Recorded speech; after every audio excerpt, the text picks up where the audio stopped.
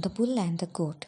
A bull once escaped from a lion by entering a cave which the goatherds used to house their flocks in stormy weather and at night.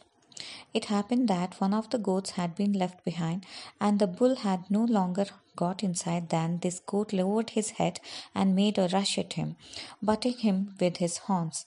As the lion was still prowling outside the entrance to the cave, the bull had to submit to the insult. Do not think, he said, that I submit to your cowardly treatment because I am afraid of you.